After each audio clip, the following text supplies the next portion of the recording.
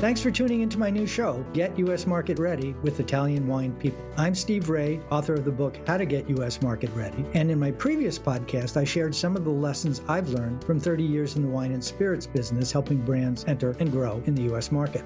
This series will be dedicated to the personalities who have been working in the Italian wine sector in the U.S., their experiences, challenges, and personal stories. I'll uncover the roads that they walked, shedding light on current trends, business strategies, and their unique brands.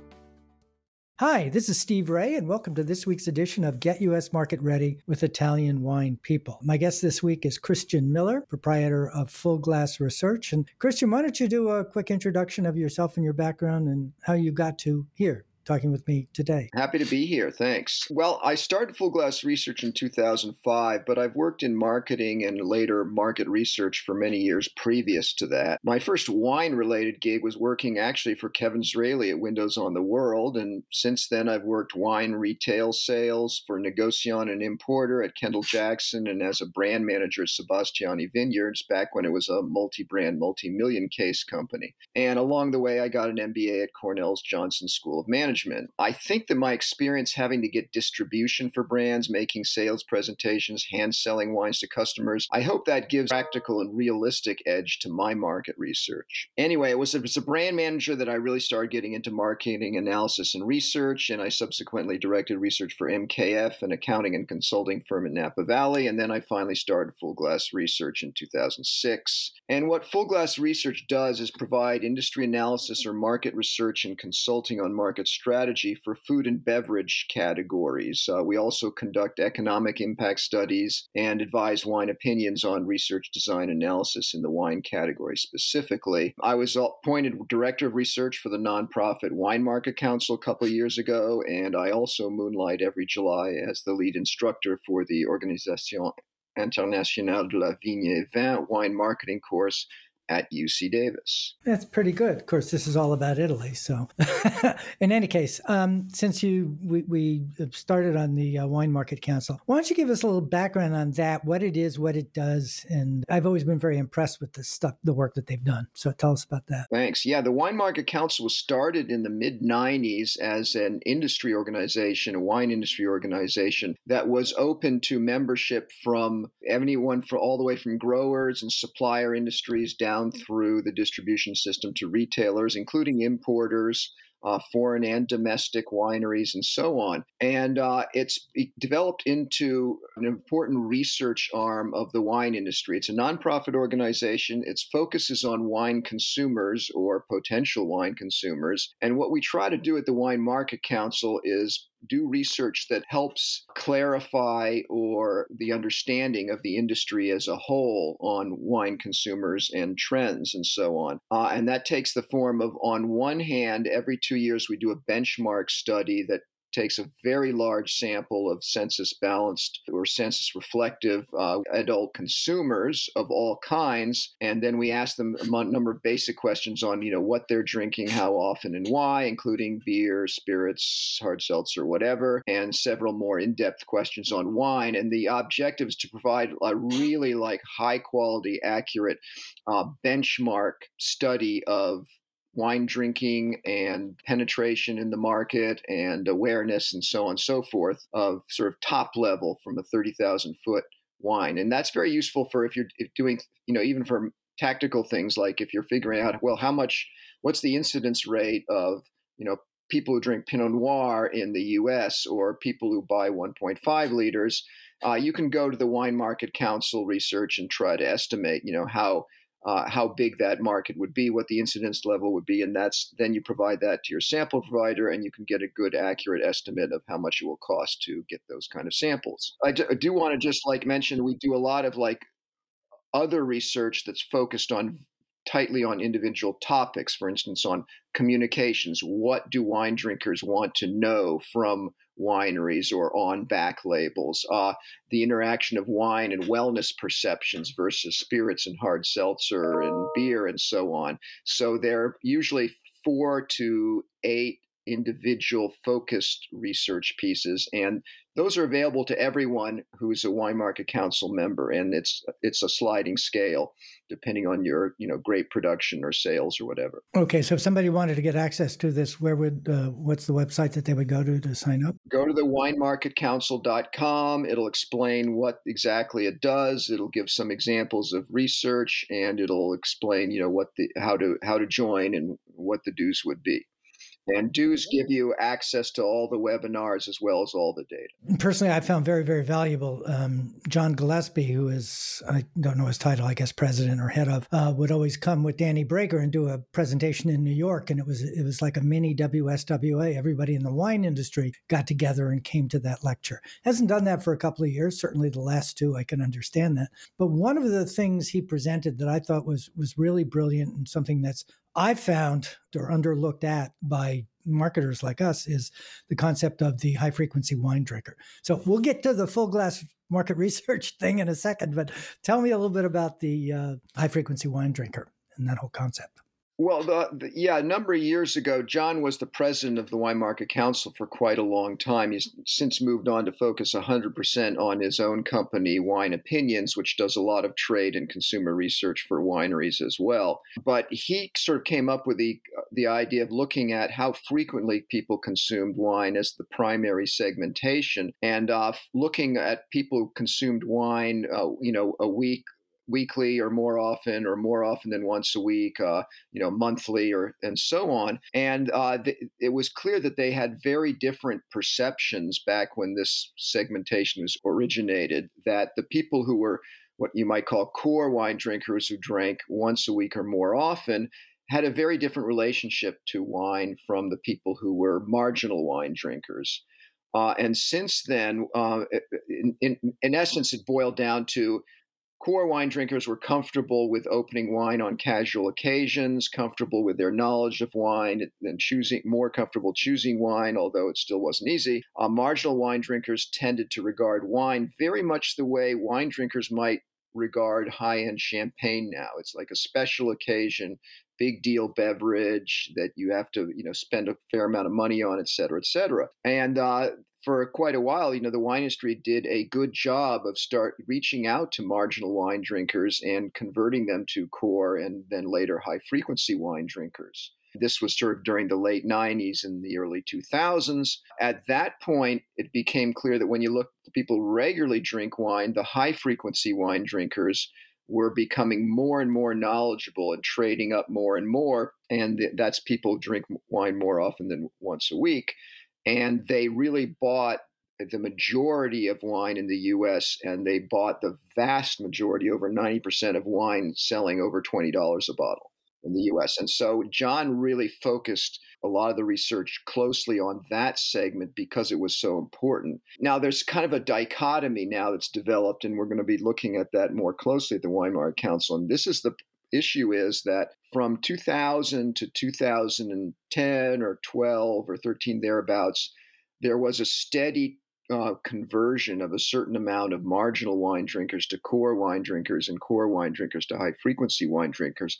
That has completely leveled off. So what we're facing now is an existing, very slowly growing group of what you might call high involvement, high frequency wine drinkers who are driving more and more of the business. And meanwhile, you've got, ever more SKUs, ever more brands, ever more producers trying to get access and compete for that segment. And I don't need to tell anyone who's selling wine now, from importers to distributors to wineries, it is getting harder and harder to do that. And that's one of the main reasons.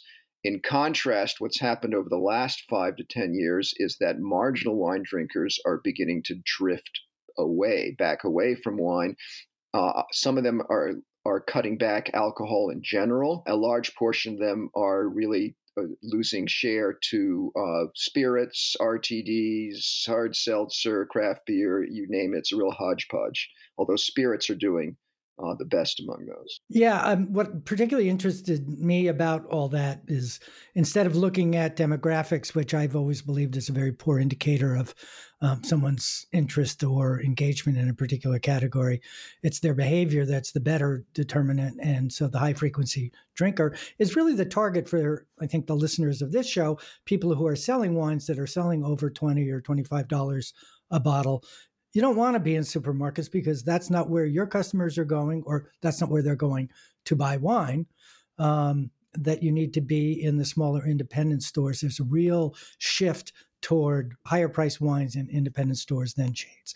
And people coming from Europe tend to have this very chain oriented perspective, and it takes some work to beat it out of them, so to speak. Yeah. Well, to some extent in the US, you end up in large big box retail because you are successful. In other words, you have the volume and the amount of, above all, the amount of awareness, trial, and so on, that you can feed the kind of volume that is required for people to just walk down the aisle and grab something off the shelf with no additional merchandising or advice or anything. But there's certainly been a number of quantitative surveys that have shown that when it comes to purchasing wine for special occasions, purchasing more expensive wines above $20, to some extent $15, and purchasing new products, be it new brands, new region, new varieties for them, people look to independent or even chain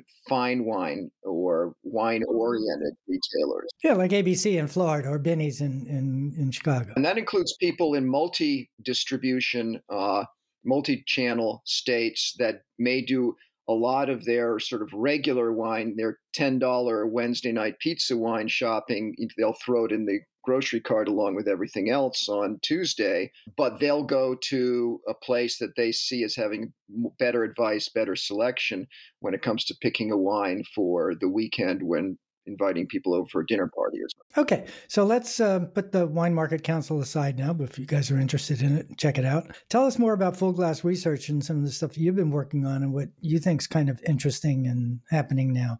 Maybe some insight into what impact COVID has had on. Yeah, Full Glass Research carries out market and industry research studies for food and beverage producers in what I call the artisanal or crafty categories, wine, cider, cheese, beer, craft beer, and so on. The statistical technical term for that is yummy things. And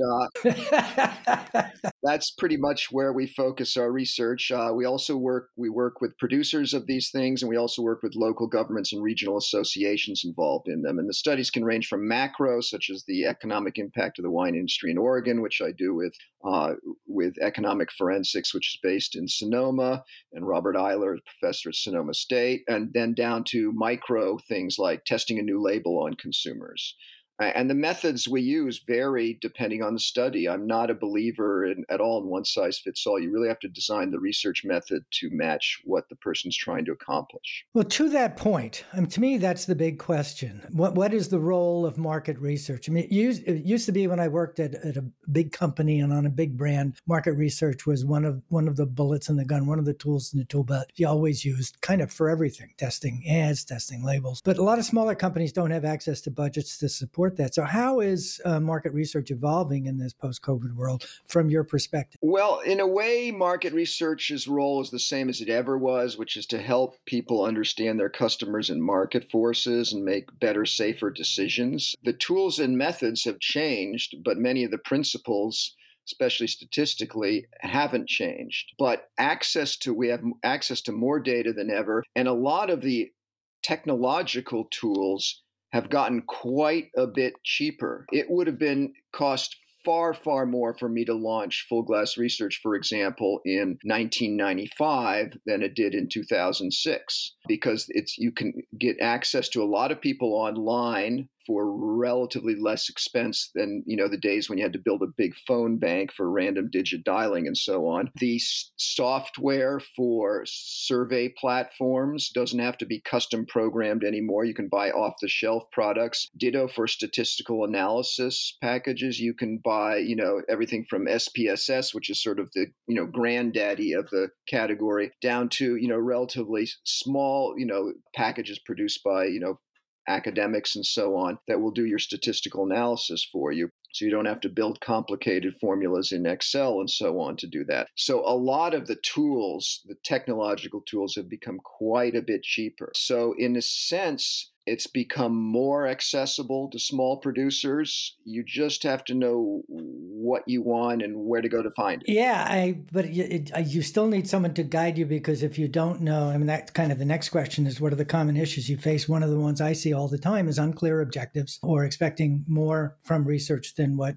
either the methodology or the sample size, in terms of predictiveness, can give you. What are the common things you face in terms of, let's do an ANU study, it'll give us the answers to all our questions because it's going to give us all the answers? Well, not necessarily. I agree that the unclear objectives is the first thing that you often encounter.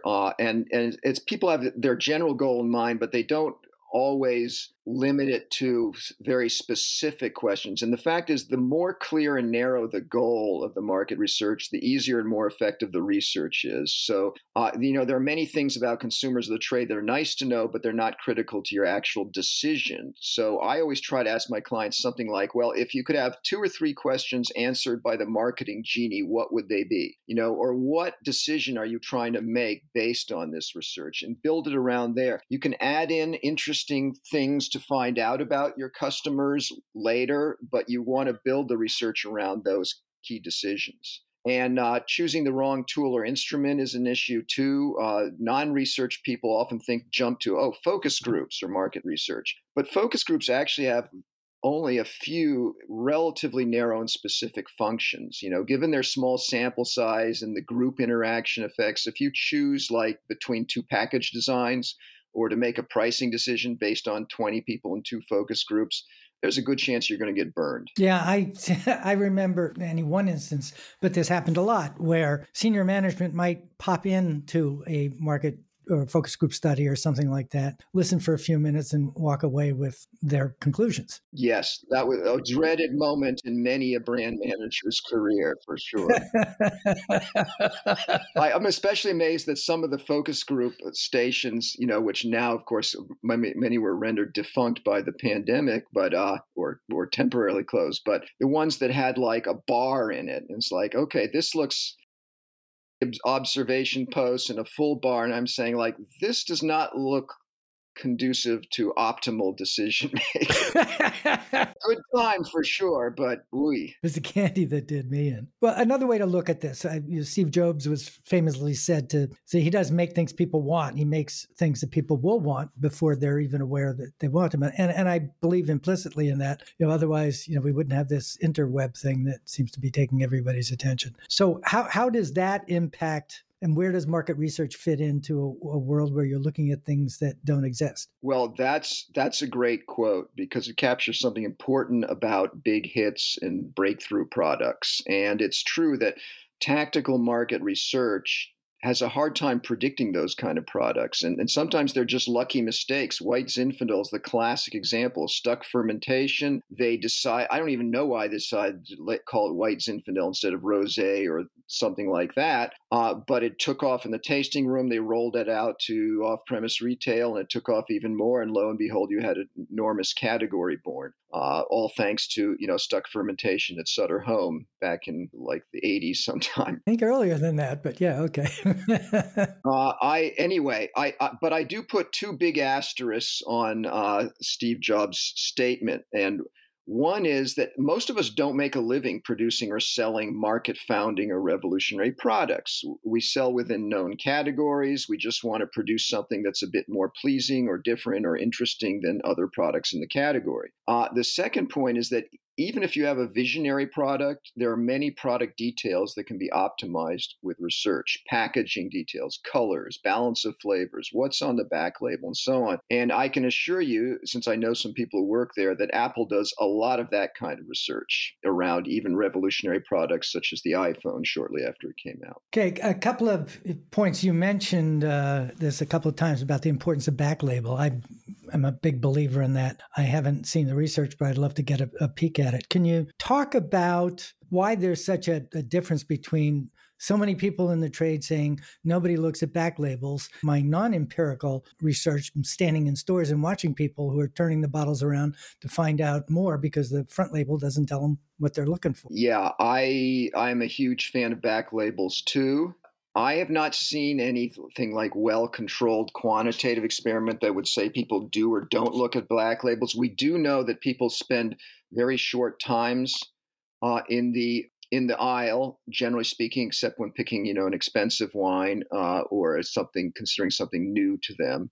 So by definition, almost they don't even really look at most of the front labels for very much time. You're moving pretty fast. You look at a couple things that look like they're in your category. The first step is to get people to pick it up. That's true. So in that sense, the front label in the off-premise environment is the critical piece. But once they pick it up, they're going to turn it around. And also the other thing people forget about back labels go with the bottle that's purchased. So they have a function in building consumer understanding of the product, loyalty, and so on. That bottle comes back with the person. They may read the back label before they put it in the shelf or wine cellar or whatever. They may read it again when they're thinking of opening it. It sits on the dining room table and gets read at that time in all likelihood. So it's adding more information and reinforcing the link or bond of the consumer with a product. I mean, can you imagine breakfast cereal producers leaving the back of their boxes blank with just the FD required label? It would be insane. That was my primary reading material as a child. We all grew up reading those things. So, frankly, I'm amazed more people don't research or test not only their back label content, which is really one of the easiest things to test, but labels and packages in general. It's a critical piece, and it's not that expensive or complicated. And one of the things I did for one of my clients was I went into a store and I took a picture of the back label of every bottle in the category that they existed. And I made a presentation about that and grouped them under, information that doesn't tell you anything that you need to know, stuff that you don't want to know, bricks and, the temperature at harvest and all that kind of stuff. Well, not only that, but I mean, I've done, in some of the packaging research I've done over the years, content on back label has been sometimes tested and found, statistically significantly with a decent sized sample, hundreds and hundreds of people, that it will budge the opinion of people on that wine of about, budge like opinion of 5 to 15% of the people considering that wine. So it certainly helps. Not insignificant, yeah. And I definitely would like to go into that at some other time in greater detail because I think it's really important. And because I'm also working on writing back label copy for a client right now and tearing my hair out. And we're on video, and neither Christian nor I have a full head of hair, so you can see how that worked. Tell us what kind of stuff you've done with any Italian producers, spirits, wine, whatever, but any Italian. Done a number of projects, especially wine in conjunction with Wine Opinions. The Wine Opinions has a very large consumer panel, very large panel of high frequency, high involvement wine consumers. So perfect target for, imported and more upscale wines. No, instead of having to bring all that together, it's something you can tap into. That's pretty good tool, I think. Yes, it is. It's a very useful tool when you're targeting that type of consumer. Because of the size of the panel, which is in the 11,000 people, they can easily get an overall sample size of 800 to 1,200 high frequency, high involvement wine consumers, and from there you can drill down to the segment that you are interested in with good statistical significance and low margins of error. So it's very useful for this kind of thing. We did some research into Italian food and wine for the Italian export arm. That was very interesting because what we found was that food and wine are very particularly tightly bound for Italy. Probably more so than any other country, maybe France too, but Italy for sure. Yes. And it's been a big benefit to them in the sense that, Italian food is ever popular in this country. And the whole notion of, wine being an integral part of the table easily flows from that. And it's very interesting when you look at attributes, consumer attributes, both from an aided list and just open-ended text boxes that they can enter whatever they're thinking. The attributes for many sort of classic Italian food products, olive oil, pasta, etc., sort of echo what you hear about Italian wines. And so I think that's been a big advantage for Italy sort of as a whole. On a tactical basis, did a really interesting project for a label, very instructive label redesign project, testing them on consumers for a Pinot Grigio producer whose sales were going okay, but they felt the label was a bit stodgy and not eye-catching. And indeed, that was the case. And they wanted something more eye-catching, more contemporary, and above all, more that communicated, this is Italian design. So they went and got a hotshot, up-and-coming design company from Florence to design the labels, and we tested them. And the funny thing was that the labels were more eye-catching. They were somewhat more attractive than the existing label, but customers didn't think they really looked Italian, because what looks Italian to a designer in Florence is not what looks Italian to a Pinot Grigio consumer in the US. And that is something we all have to keep in mind. We think we know what the label's communicating, but I can tell you many times we do not. And that I apply that to designers with all due respect. They come up with beautiful designs with good ideas about them, but they can't tell you what the consumer is going to, exactly how the consumer is going to interpret them. I can't tell you. When I do package design projects with people, we often will have sort of a betting pool in the team as like which one is going to win of three designs, and we're often wrong too. That's why you do the research. Yeah, I mentioned earlier in our first conversation about seeing some research on Tito's label, and it trashed the whole thing. That wasn't contemporary, it wasn't this, wasn't that, and then Tito's is now a 10 million case brand. And there's an old line: market research proves market research works, or research proves research works. And I don't mean that to diss the category or the discipline. It's more a function of that would be one of those cases where somebody didn't design the methodology correctly, and they kind of were asking the question, this looks crappy, doesn't it? Yeah, if you were not careful, you can influence the design, and how it's executed can actually influence the results. And that's not doing that is one of the key parts of market research, whether you're doing very basic stuff or very sophisticated stuff.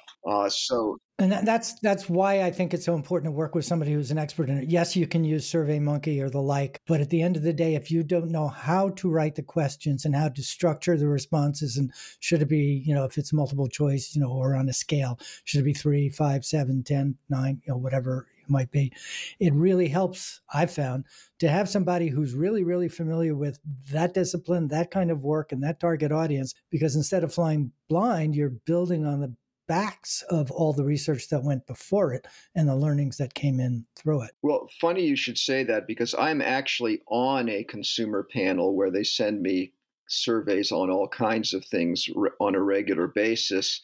Some of them from obviously sort of, very small budget startups. Some of them obviously from very large companies. Sometimes I can almost guess who it is or which among several it is. It is amazing how many badly designed surveys I actually get. I'm going to say 1 in 4 or 5 has some flaws, and some of them are just like so bad that it would be worse than doing no research at all, because they're inevitably going to come out with the wrong conclusions.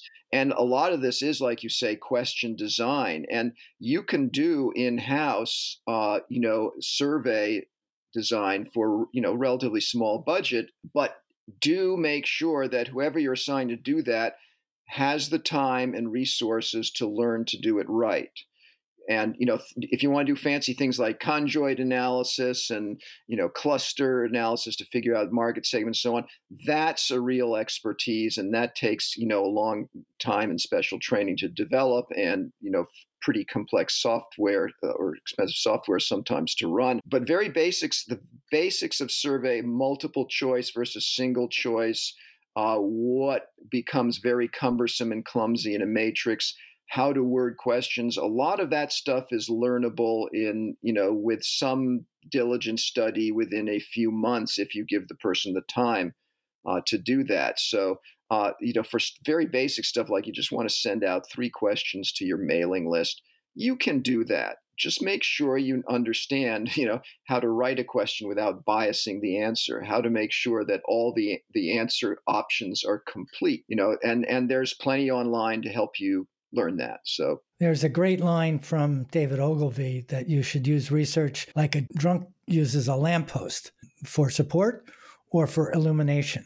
And I'm a big believer in the illumination side of it, as opposed to the research said do this, and that's how they ended up with Edsel. I mean, that's the classic example of. Well, a lot of that has to do with I'm a big believer in getting the research involved quite early. And this is especially where qualitative research can come in handy, getting it early in the process before you're stuck with, and I can't do this happens on a regular, probably a couple times a year that someone's, comes up and says, okay, we want to test our new label. And we need it fielded within the next few weeks because we're going to the print in, in a month and a half, and it's being rolled out in 2 months. And it's like, oh boy, so it's this or death.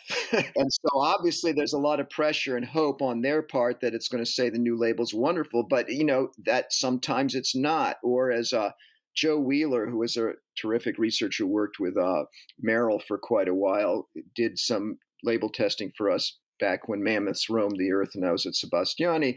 And he came in once and said, sometimes my job is to tell parents their baby's ugly.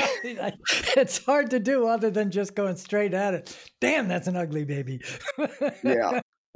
So that happens. And that's why you want to do test things earlier in the process before you're committed and hopefully have a couple of different, options to test. Okay, one of the other kind of, I won't say pet peeves, but issues that I face a lot is Italians, when I ask them, where are you going to be marketing your product? And they inevitably say New York, California, Florida, the biggest markets. And, they may only be producing 5,000 cases and you can do all that in 1/10 of one small market without having to go into multiple states. But there certainly is a bias in the U.S. and more than the Sierra Gap, but the idea that the penetration of domestic wines is, I believe, a lot higher in California than it is on the East Coast, that the East Coast is more receptive for imported brands. Can you comment on that? I mean, it's largely true. The differences aren't by percentage points in share of market aren't enormous, but they are significant. You can call it, John Gillespie used to actually call it the Sierra Gap. That basically, and it's very interesting, not only do sales differ on the west side of the Sierra versus the east, and I'm going to lump sort of Southwest Texas, New Mexico, Arizona with the west side for these purposes. But not only do the sales share differ, imports versus Californians in particular, but also the perceptions of the wines, how good they are, how much you'd spend for them, et cetera, et cetera. And that is certainly true.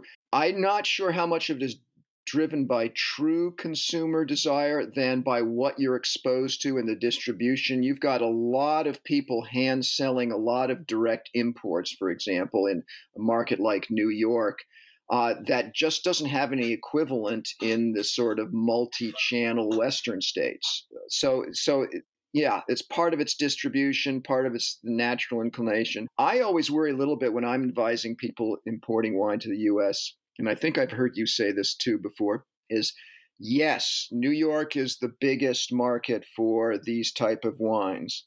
And everyone in the world knows that. And they're all trying to, there's no one as spoiled. And I say this as a person who worked at New York retail. There's no one as spoiled as a New York buyer, except maybe a London buyer. It's like, join the line. It may be easier for you to cross the river and go sell in New Jersey, where you might have, instead of 100 SKUs in your particular niche, 30 of whom are lined up trying to sell to that retailer, it might be something on the order of 25 and 5. Yeah, we find that to be the case, that we think of also, New Jersey as a franchise state, Connecticut as a franchise state. They're geographically, well, those two aren't contiguous. New York's in the middle, but still in all, the idea you can be much more efficient in your focus there and have the leverage of it, those markets overlapping. So to the point you made earlier, I thought that was really kind of interesting. Rob McMillan made a really good comment when he was doing his State of the Industry, the most recent one. And everybody's been saying, the early data, the 2020 data on COVID was people are returning to brands that they know and trust. And Rob's point was, no, I think you're misreading the data, that they're buying wine in places that are still open. And the wine in those places happen to be the best-selling brands, which are the ones that you trust. So if all you're doing is, instead of going to the wine store, you're only going to the supermarket, you're going to be buying familiar wines because that's all that they carry. What do you think about that comment? I think that's underestimating the amount of SKUs that are not that famous in supermarkets. But by and large, I agree with that interpretation of the data. And it extends further. Even we saw at the Wine Market Council that people were reporting spending much less time in the stores, asking for advice less frequently, and pulling off displays more frequently during the pandemic.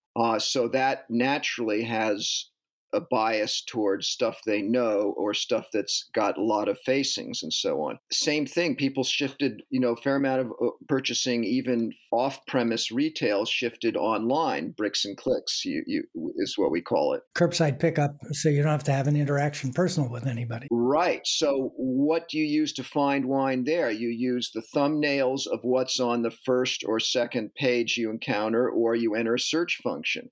Again, it biases against unknown or undeveloped wines. Now, a little bit, a relief valve from that, you could say, was the big increase in virtual retail like wine.com and purchasing directly from wineries via their websites.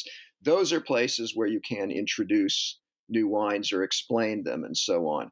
But yeah, I would say the distribution system, the way it coped with pandemic, was going to naturally reinforce sort of known brands and existing regions. Okay, so we're coming to the end of our time here. I mean, I could talk for hours, but I don't think our listeners would want to listen. Well, maybe they would. Maybe we should do a survey to answer that question. Anyway, well, I like to finish my interviews off with a big takeaway, something that we talked about or something that you said that is of sufficient value. Somebody could take that and put it to use immediately. I have my ideas, and there were some great quotes there that we'll use as headlines when we promote this. But what do you think the big takeaway of what we've just spoken about? Okay, yay, soapbox time. I'd like to correct some misperceptions about market research, in particular for small craft producers of products. Number one is that it's expensive or only for big companies. As I mentioned before, thanks to a variety of technological changes over the past 20 years, a lot of consumer research is actually cheaper. You can do effective quantitative research on statistically significant samples of consumers for as little as $5,000 to $10,000 in some cases. That's the cost of a few market visits. More typically would be sort of between 10 and 20, but you can accomplish a lot for that kind of money. And things like your package or your website content or your pricing affect a lot more people than any market visit will. Even if your company can't budget for a project like that, regional associations like Vin de Provence or the Alto Adige Wine Growers Association or Oregon Wine Board, they can and do afford such research by pooling small contributions from members. So, and then, sort of at the larger level, any winery or importer can join the Wine Market Council on a sliding dues scale and get access to all their research, which includes some, $20 to $50,000 wine consumer projects every year, and plus some smaller ones, plus webinars. So it is affordable. The other thing I'd like to mention is the quality, sort of a myth about quality versus quantitative. And sample size. Qualitative research involves getting feedback or opinions from small numbers of people in depth or great detail, focus groups or interviews or shopping observations. And it's a great way to get insight into how people think, or give your label designer some ideas, or come up with some key issues or concepts. It's not a good way to make discrete A versus B type decisions. For instance, this back label content versus that, or where to price a new product. The sample size is just too small. It's too vulnerable to recruiting bias unless you spend a fortune, and sooner or later you're going to get burned. But the flip side of that is that sample size alone isn't a guarantee of predictive accuracy. You need to be aware of biases in how the sample's recruited. A lot of people look to sample size to judge credibility of research, but in a normally distributed target population, the margin of error shrinks very slowly once you get above 500 to 600. If your sampling method is missing a key segment of the target market, it doesn't matter if you have 10,000 people in the survey. It's going to be missing those and bias. So, for example, if you survey members of winery clubs about online purchasing of wine, you're missing feedback from two very large potential markets: people who don't want to be in clubs but purchase online ad hoc from wineries, and people who shop online versus bricks and clicks or virtual retailers. So it would be a very incomplete picture. Finally, can you do it yourself? As we mentioned, it is feasible to do some of this yourself. You just have to know what you're doing and what your limits are. You can do some useful in-house research with your mailing list, or people visiting the tap room or winery, or website visitors, or convenience samples from local festivals or tourism boards. And if your target market isn't too esoteric, you can purchase online sample from anywhere from $5 to $12 a survey. And there are, SurveyMonkey and platforms like that are robust and affordable. But it's really critical to have whoever's working in your organization either, know how to do some of the basics of survey design or experiment design, or take it out of house, but just keep a tight rein on the market researcher's budget. Yeah, I mean, as you're talking about that, I think a corollary to all that is something that we talked about. Be specific in what you're trying to find out, and equally be specific on how you are going to use it. What is the ultimate purpose of this? I used to be, or I'm still criticized for being the guy who has the answers to all the questions nobody ever asks. And research captures that a lot. Make sure that you're specific enough, and you had talked about that. The more precise you are in defining what you're trying to find out, the more likely you will be, I believe, to get an accurate answer. I agree, and the other advantage of doing that is when you're getting answers to very specific kinds of questions, they can often be turned into a graph or a table or a chart that can be integrated with your selling presentation to try to get distribution at a new distributors. You can demonstrate that, yes, in fact, people are willing to pay X for our wine, or yes, this new label completely changed their perception of the wine, or, given a shelf set of 6 different, wines online, we outdid our competitors in association with this, or willingness to buy for that occasion, et cetera, et cetera. And then you fold that stuff into your selling presentations, and you've got fact-based selling, which is usually more compelling. Yeah, I love it. Okay. A big thank you to Christian Miller of Full Glass Research. Fortunately, we didn't have enough time to get through all the stuff we wanted to talk to. So we're going to do something a little different. We're going to have you back next week for a second in a series and talk about some things like the Wine Market Council and high-frequency wine drinkers. So, Christian, thank you for joining us this week. And for those of you listening, check back in next week and you'll get the second half of this interview. Christian, thank you. It's always a good time.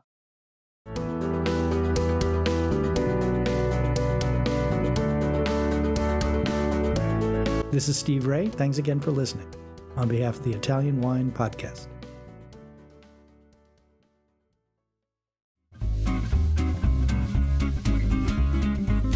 Hi, everybody. Italian Wine Podcast celebrates its 4th anniversary this year, and we all love the great content they put out every day. Chin Chin with Italian Wine People has become a big part of our day, and the team in Verona needs to feel our love. Producing the show is not easy, folks. Herding all those hosts, getting the interviews, dropping the Clubhouse recordings, not to mention editing all the material. Let's give them a tangible fan hug with a contribution to all their costs. Head to ItalianWinePodcast.com and click donate to show your love.